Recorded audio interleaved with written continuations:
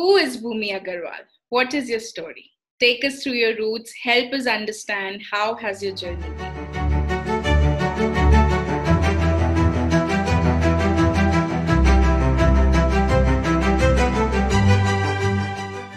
Okay, so first of all, thank you so much for inviting me and interviewing me. This is slightly overwhelming. But so I've been born and brought up in Pune, and most of my education, including CA, has been done in Pune. So only for my MBA, I had stayed away from home for 2 years. Born and brought up in a joint family, and so it's just like a normal Indian girl growing up in Pune, basically. Right, right. And Bhumi, you are a chartered accountant, right? A lot of people are not aware about this exam, especially the audience that we have outside India. This is one of the toughest exams that we have here. How did you prepare for it, and how has the journey been during the preparation? What did you learn, and what did you enjoy the most before clearing the exam? I will come to that part later, but before clearing the exam, how has it been for you? So chartered accountancy in India is it is a difficult exam, but it is basically a measure of how hardworking you are rather than how intelligent you are. So the Indian education system sort of emphasizes on learning and memorization, but that's because how your tax laws in India are and those kind of things, and which you need to sort of auditing and which you need to sort of remember. But the thing is that the CA education is extremely practical. And the thing is that we have this 3-year articleship period during which whatever we learn is directly applied. So it's very fun because suppose if when you clear your exams and you join an office and everybody starts calling you madam from the first day that you've joined, and you get a lot of respect as an auditor, which Right. is very new for somebody who's just in college, and you feel and you sort of understand the importance of the work that you're doing. Otherwise, probably that is the most fun part of CA, that the practicality of it. And the when you start office, you are not aware of how corporate life works, and you're sort of molded into that. And your sirs, the sirs who are teaching you or mentoring you are more invested in your journey, and like to make you sort of help you clear the exams. They want you to learn and those kind sort of things. And it's also slightly they are we are sort of assistants that are available to them at lower cost. So for them also it's like a win-win situation, because we also need to learn and they also need help with their work. Right. So There are so many students out there in India who are attempting this exam every year, but some do not clear it. They're not able to clear it, and then they experience disappointment, rejection. It's quite overwhelming for them. What would you tell them? What should they really hold on to and focus upon and not feel demotivated with this? So the thing is, in chartered accountancy, there are rank holders, there are the merit holders, who are truly like very intelligent and extremely hardworking, and that is a separate class of students basically. Right. But in case if you're looking at say clearing the exams with say a decent amount of understanding, for that you have to get the right guides. So whatever your professors are telling you in classes, you listen to how much of the syllabus that you have to cover. So the thing is, the syllabus is really wide, and you need to know what to focus on. And the sad part about this exam is that many people get stuck in attempts. So once you start giving a lot of attempts, you sort of start losing motivation. So Right. even before the exam, you sort of lose out in your own head, and that's the worst part about this exam. And the thing is that it is failure is not, you've not experienced failure till that time. So this is the first time you face failure at a very young age, and then it becomes very difficult to cope up with that situation. So added to the pressure of your studying, this is the added pressure that you have, that I don't want to give this attempt again. Right. So and for me, like, I want everyone to sort of understand and learn this from one thing from my experience would be that I made it a very life and death situation. It was like, only if I do CA will I be worth something in my life, and this is like the ultimate thing that I need to achieve. But once you do it, you sort of realize that you gave it a lot more importance than you're supposed to give it. So, there are people who have not cleared and who have succeeded, and there are people who have cleared who are still struggling. So it's basically it's not something that you do it and then it's like very perfect and everything ahead it looks very rosy. Mm-hmm. So you sort of have to understand that the learning that you get from it is more important than the than the mark sheet or the entire certificate that you get out of it. Right, right. But as we know that in India, the culture is very different. There are judgments and opinions coming from all sides, and this adds to everything, right? This adds to the whole situation. If people are experiencing this on the personal front, be it something coming from their friends, something coming from the family, and it adds to the whole pressure, how would you help them deal with this? How did you deal with it when there was something going on like this in your life at that point of time? Okay, so for me, basically, my family was very supportive about the thing that, my mom was like, we're definitely not going to get you married till you complete your child accountancy. Sort of, a lot of girls are under that pressure that they're not allowed to give multiple attempts because of the fear of getting married. So in that sense, to have a family that is not adding to your pressure of passing the exams is, of course, very helpful. Mm-hmm. Other than that, CA is a course which is a very high return on investment. So the investment that you're actually putting in is very low compared to the returns that you get. So you qualify at the age of say 21 or 22, Mm-hmm. and the salaries that you're earning are very high compared to the cost that you've put in that education. Plus, it's very well respected. Right. And plus, it's not there are a variety of jobs open for you after clearing the exam. Right. So, and it is, so say, suppose if you're coming from a slightly lower economic background, this is one course that if you work hard, you will it's a definite way out of that income group to a higher income group. So Right. that is a very good part of this exam, about this course, because there's no such thing as donations. There's no such thing as quota reservation. So because of all these things, everyone gets a fair chance, and it's based completely on merit. So Right. somebody who is able to sort of, and plus you're earning during your articleship as well. So Right. somebody who's able to like sort of keep a straight head about it, and able to work really hard for those few months where it's required, like just before your exams, they are the persons who really get through. Right. And you once you understand that this education is so practical, Mm-hmm. that is you don't need any additional training after completing CA before getting into a job. So Right. that sort of translates into a very good job opportunity. So I think that is the way, if you look at it like that, and if you look at it from the learning point of view rather than only the degree point of view, then it's a very strong learning in that aspect. Right. And I have friends who are settled abroad with this degree, and they're doing really well for themselves. So because you have your big four auditing companies that are across the world, Yes. so you have job opportunities that are that are available across the world. So that's sort of, there's a wide range of options available. Yes, absolutely. And what skills do you think really would help the students, aspiring candidates for this profession, stand out? So one thing is to have this peace of mind. I think that really helps, because the thing is that there's so much of negativity around, especially from the people who don't clear, saying that, you're definitely not going to make it through this exam. It's very difficult. You're going to, so there are people saying that you lose out on your youth giving these exams and things like that. So which adds to a lot of fear. And once you're sort of able to get over that a little bit, I think that, that peace of mind and that calm helps a lot.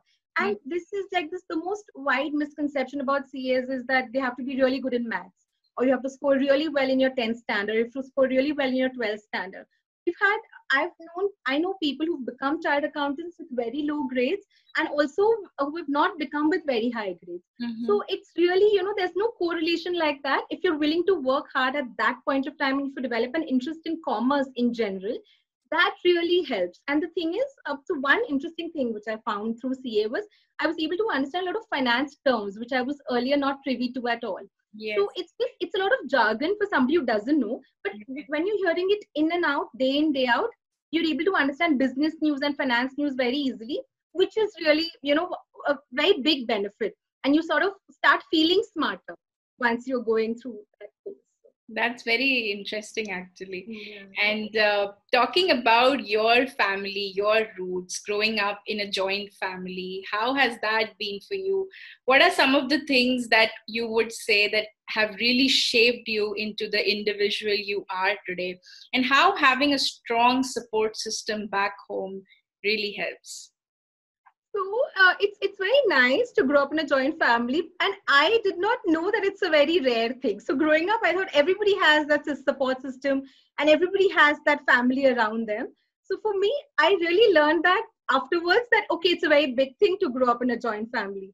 So, but the thing is that at different points, different people in the house stand up for you. So Right. that's a very interesting aspect. So there are some things which only one person in the family understands. There are some things that the other person understands. So when the adults are able to explain to each other and and they stand up for you at various times, that helps you because at different points you have different people talking for you, and you don't need to really, get into that whole discussion. Plus, festivals and all those things are really a lot of fun, and everybody's nature, even though so we are 15 people living together, everybody's nature is different, and you sort of understand at a young age how to deal with who, like what kind of, how to get what you want from whichever person based on their nature. So that really helps. And then plus, because then the extended family starts getting a little bigger, so we have a lot of guests coming home and that sort of a thing, so you get to meet a wide variety of people like that. So say when I was doing child accountancy, we knew people like my didis and bhaiyas, and from different people had different contacts, and I could get in touch with them and ask them, okay, so now how do I go about this? So your network becomes a lot bigger because of the family that you have. Right, So right.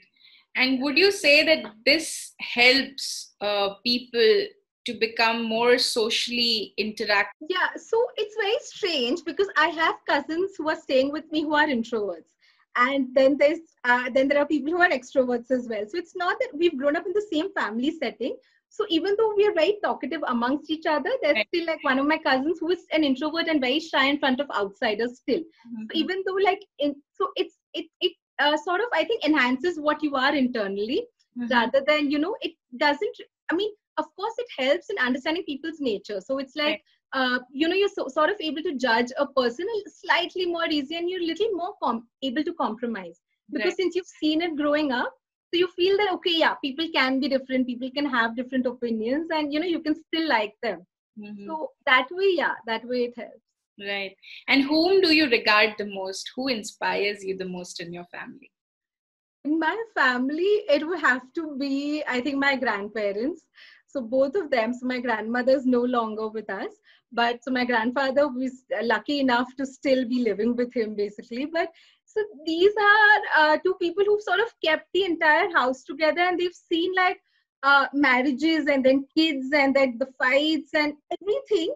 And then they've just sort of stood through it all, and they've taken everyone's, opinions, and they've still sort of managed to keep peaceful. And so for them, I think, and plus as grandkids, the thing is that there's a lot of unconditional love which doesn't come from parents, which comes from grandparents. So that part of it is really nice. And there are some times when you feel that your parents, you expect your parents to be a little open-minded, but your grandparents surprise you by being even more open-minded. Yes, So yes.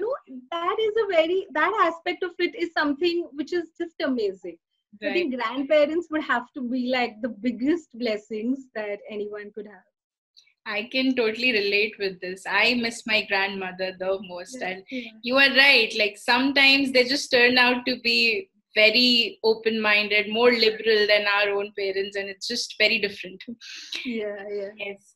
And And they have a lot of time on their hands, which your right, parents don't necessarily have. So they are right, sort of shaping you into the people you are. Your right, parents are busy with their work, but grandparents are slightly more free and, able to devote their time. right, Yeah. right. Now, Bhumi, tell us about your blog, Candor and Humor. What is it all about, and what do you really feel like putting out there through that blog? What do you intend to communicate with the world via your blog? Okay. So everyone has a story, I think, in terms of in terms of what influenced them the most. So everyone has different things or people who've influenced them, which shaped them to be the people who they are. So Right. for me, my school has been a very major factor in like sort of making me the person I am today. And I would like, give a lot of credit to my principal, who we called Adi. And she was way ahead of her times in terms of the kind of schooling that we got, in terms of the kind of strategies that she adopted. And this was like, say, about 12 years ago, when when I was just graduating out of school. So even then, like there were some things that she had which are not even available to children today. So I think those are stories that I want to tell about those. So they're basically real life stories. A lot of them have to do with my schooling, and what are the kind of things that we had in school, and what was the what is so interesting about education, and how that can really be used to shape our country. So that. Right. And how was the school different? Because in India, if we talk about schools, it's a very different framework here. How would you define your school's environment, and how do you find it different from the rest? Okay, so there were a lot of aspects to it. So basically, it was living in India, teaching you about India in the most practical way possible. So we celebrated all festivals in school, like across religions. Then we had students who had physical disabilities studying with us. So we never looked at them differently. For us, they were like similar students. So how we tease each other, we would tease them too. So they had a very normal childhood, which every child should have, irrespective of the disabilities. Then we had elections in school. That is, in fact, what my next blog is about. So about the democratic process in India, and how we used it to elect our prefects in school. Then our teachers, we used to not call them ma'am. We used to call them by the Indian names. So say Didi, Tai, Akka. So based on based on various languages, how you address your elders, that's how we address them. So it was a very beautiful mix of our culture instilled into our education. So, like for example, so one very sad incident actually took place in school when one student committed suicide. And my principal was very hurt by this, saying that, she said that our school is so open and our teachers are so approachable. So how did this happen? So she actually had to undergo counseling at that time, and she discussed this entire process with the entire school. So she was telling us that, I'm very deeply disturbed by this, and I had to undergo counseling. And then she understood that maybe these are things that we're not talking about in school. And then she said, even if you're feeling a little not okay, and you don't have any physical pain, but emotionally you're not okay, still we are available. Even if your parents are not there, we are available. And then the counselor told her this, which she told all of us, that on the roads you build signals, and you make sure that every precaution is taken. You have your seat belts and everything, but still accidents happen. When they have to happen, accidents happen. So as the counselor told her that as a principal, you've taken all the precautions available, but still if a student decides to do something which is beyond your control, then at that point you have to not blame yourself, but still see what additional things you can do. So then we had our practical visits, like we were taken to the jail, we were taken to a rehabilitation center, we were taken to orphanages, blind schools, and old age homes. So this was to show us at a young age what realities are outside of school. So you're not living in that bubble, or you're not living in your books the entire time, and you sort of are more exposed to the outside world, and you develop empathy at a younger age. So say when you see grandparents in an old age home, I think it somewhere instills in you that idea that, okay, so it's not a very happy existence, might not be a very happy existence out there. So how you are responsible for taking care of aging parents or aging grandparents. Or then rehabilitation center, in terms of if you want to get into use any kind of alcohol or drugs or things like that, what are the consequences if you do it in excess? Or in orphanages, like we met this lady who had gotten pregnant at a young age. So she told us about her entire experience. And then you sort of understand that. So they never told us that don't do drugs, don't do alcohol, or don't get, teenage pregnancy is not okay. But they sort of showed us what the consequences of those actions will be. So then you sort of try to take those decisions by yourself, and that it was not a preachy school. It was something that was more practical, and that stays with you even after so many years of moving out of school. Absolutely. This is very unconventional and unheard of in India, especially getting exposed to the ground realities at such a young age. It's really, really nice. And would you say that this is where your inspiration comes from for becoming an educator in the times to come? Yeah, so this is actually something that I've really wanted to do since I started doing my MBA, and it still hasn't materialized into I've not still decided how to execute it, but it's a very strong idea that I have, that how education can sort of change a lot of things, a lot of problems that we currently face in society today, and how you need students who are happier and more sort of have strong self-esteem, are more understanding rather than are more focused on understanding rather than learning, are able to handle failures when they come. So that kind of resilience we need to build, that in the wake of say student suicides or over marks, or the kind of depression that youngsters are facing, or substance abuse at a young age, or these kind of things. How do we sort of help them come out of, so that they don't get into these issues in the first place. Like Right. the reason why I would get into the education industry is because I feel that our approach to education changed slightly from what it is currently. And the thing is that it's not seen a change in a very long time. So and there are some things like say the Delhi government that introduced this happiness program in schools, and that sort of a thing, when it sort of comes into your main course curriculum, it changes a lot of things in the long term. So there are so many things I'm realizing about my school today. That is after like say about 12 years after getting out of school, I'm realizing so many things. So that long lasting impact which your primary and secondary education do to you, I think that is really important, which students need to sort of get at a younger age. And that will, I think, prevent a lot of your current student suicide over marks, or substance abuse problems among youngsters, or unwanted pregnancies, or just basic that your depression, anxiety, those kind of things which surround education primarily. And that self-esteem, feeling of low self-worth because of your grades or things like that, how we want to sort of shift the focus from learning to understanding, more than just your textbook learning, to a real life understanding, and how it can be applied going forward.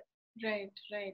And considering the times that we are in right now with COVID-19, social distancing, lockdown, how would you approach the subject of education? How would you approach this particular challenge, I would say, of educating people, educating students out there, and helping them understand the core fundamentals of various subjects that we have? So on a very like a small scale, I started like these two children who were coming to me from my society itself, and I was teaching them. And that's when I sort of realized it's very difficult to capture and keep attention of students. So especially for something like, which is beyond their your normal syllabus. So for that, I'm still sort of understanding a way on how to engage them through online interactions. Yes. Because a lot of my teaching was around activity-based learning. A lot of the programs that I designed just before COVID started was based around activities. So I'm still a little unsure on how to tread this in these times, and I'm still working around how should I go about it. But primarily, when you keep it to an online session, it has to be something that they really want to participate in, and not something that is forced by their parents. So it has to be really engaging for you to keep their attention of those many children, especially not in a classroom setting. So when each one of them has their own devices, so I'm still sort of figuring out how should I, exactly engage them in that basis. Right, right, right. And how is this situation affecting you personally? Because this is something we have never experienced before. Like it's been, 27, 28 years on this planet, but we have not seen anything like this before. How are you personally observing a change in your life, and how are you looking at it? So for me, this is the first time I've had a real break in like I think in so many years, because every time there was the next step, like you get out of school, then you do your 11, 12, then you go to your graduation, your professional course, then you do a job, and then I post-graduation. So everything had this strict, process that need to be followed. And luckily or unluckily, I quit my job in November and start my own venture in Pune. And the thing is that the timing was such that I was extremely unprepared for a situation like this, because it was like I told you, it was supposed to be an activity-based learning and things like that. Right. So I was still sort of grappling with the situation, like how to handle it. But then because of this the whole, like, so when I spoke to my father, he sort of changed my entire perspective in terms of this is the first real break that you've gotten. So you can just sort of cut yourself some slack and, be a little more relaxed and, break away from the routine. Yeah. That's what's been happening. So it's a little more of reading, writing, and that's where my blog started. So, thankfully I got time to do that. Then, exercising and just, like spending time with your family, cooking. I think a lot of these interests, which I had not, done like in a good way all through so many years, I finally getting that chance. So it's a sort of some days are really good, some days I'm like, no, I would have liked to still stay in my job. And so it's like a mix between them. And then plus now I'm still working out around how to get the education idea really in place and how to sort of launch that. So yeah, that's how this is affected me. Right. And a lot of people do not know that Bhoomi is also a marathon runner. Now, when we can't be on the road, how are you adjusting with this new reality? So I'm actually very happy to not be running now, very truthfully, because running requires a lot of discipline in terms of getting up in the morning and those kind of things. So my last real training was for my half marathon, which took place last October. And so after that, we were training again. I was supposed to be training for another half marathon. But now since we just sort of stuck at home, we're exercising at home. So I can't wait to get back into running now again. But that break from running is also actually proven to be really nice because, you can get up at your own time and your own pace. And plus that there's this whole lot of excitement, but there's a lot of preparation that goes into a marathon that's coming up. Right. So yeah, that is sort of, and I'm not, I'll really, like, there are people who are doing marathons at home and I don't see myself doing that. So regularly, like, sort of exercising your strength-based training at home. Yeah, that's what's going on now. And what has been the longest run for you? My longest has been the half marathon, which is 21. I've done the 21-kilometer run. Yeah. Wow. That has been the longest marathon I've taken part in. Nice. And now, Bhoomi, what is your message for the people, for the global community, I would say, because again, considering the times that we are in, it's very important to have a dialogue with each other, to help each other grapple with this challenge because it's fairly new and everyone is trying to do their part.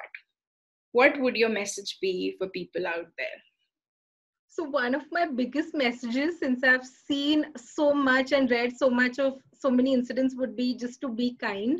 I think that is really the need, like, because everyone is sort of struggling and everybody has their own story and we can't be the reason to add to that misery. So this is something which it's very cliched, but it's very sad because it's still not being followed, completely. So, any remark here or there, you never know how it could affect somebody else. Mm-hmm. And when you're being kind, the thing is that you sort of, imbibe those actions. So you are like that. You're able to develop that sort of empathy, even say for your domestic help who's working at home. You sort of understand, through this crisis, when you've been doing all of that work at home, you sort of develop that empathy that, okay, her work is difficult, more difficult than how it's looking to us, I sort of, that this time, if you use it for self-introspection, you sort of understand some things about yourself that you were judgmental about earlier, you had some prejudices. Right. So how can you get over them?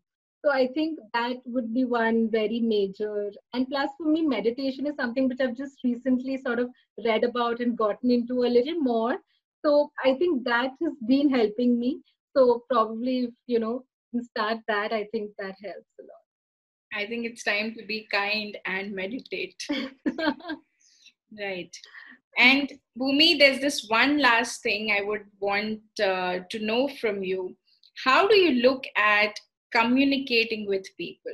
Why is it important, according to you, to tell the right story about yourself with any new person you meet out there? So the thing is that when you read or when you hear stories, they stay with you much longer than, any other format.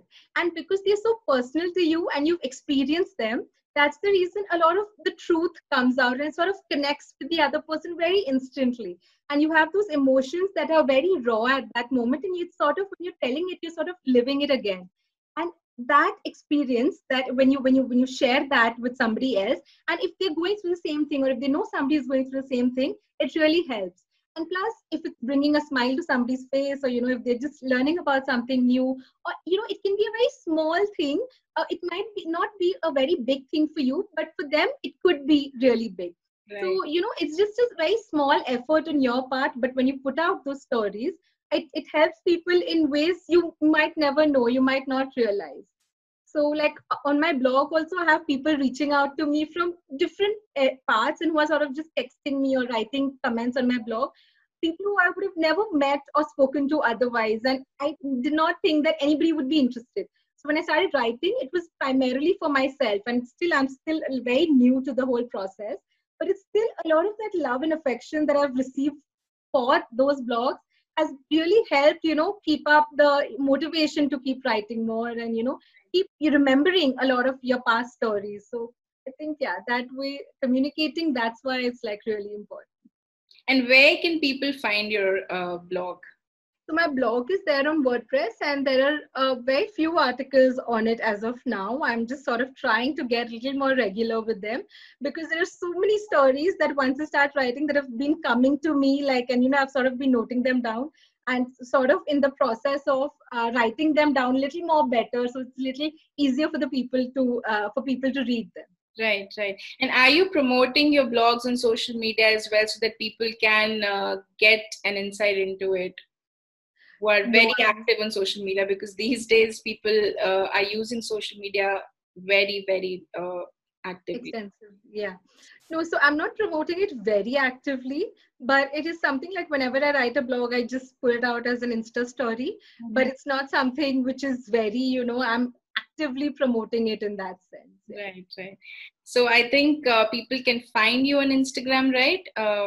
Yeah. Bhoomi Agarwal. Bhoomi Agarwal, right? And they can connect with you, they can speak. Definitely, yeah. Yes. This initiative is also actually very nice, what you've started. And, it's sort of, because there are so many things that I was feeling, what will I share, and what my story be worth, and, who would want to know. So I think this sort of makes you feel very important. And, this whole part of sharing ordinary, stories is, it really helps, because when you listen to other people, you really like listening to those as well. So, absolutely. Yeah. And to everyone who is listening to our conversation right now, I would like to let them know that Bhoomi is one of my closest friends, and we are friends since childhood. She has inspired me in so many ways that she herself doesn't understand and is unaware of. And she's too hesitant to take the credit for anything.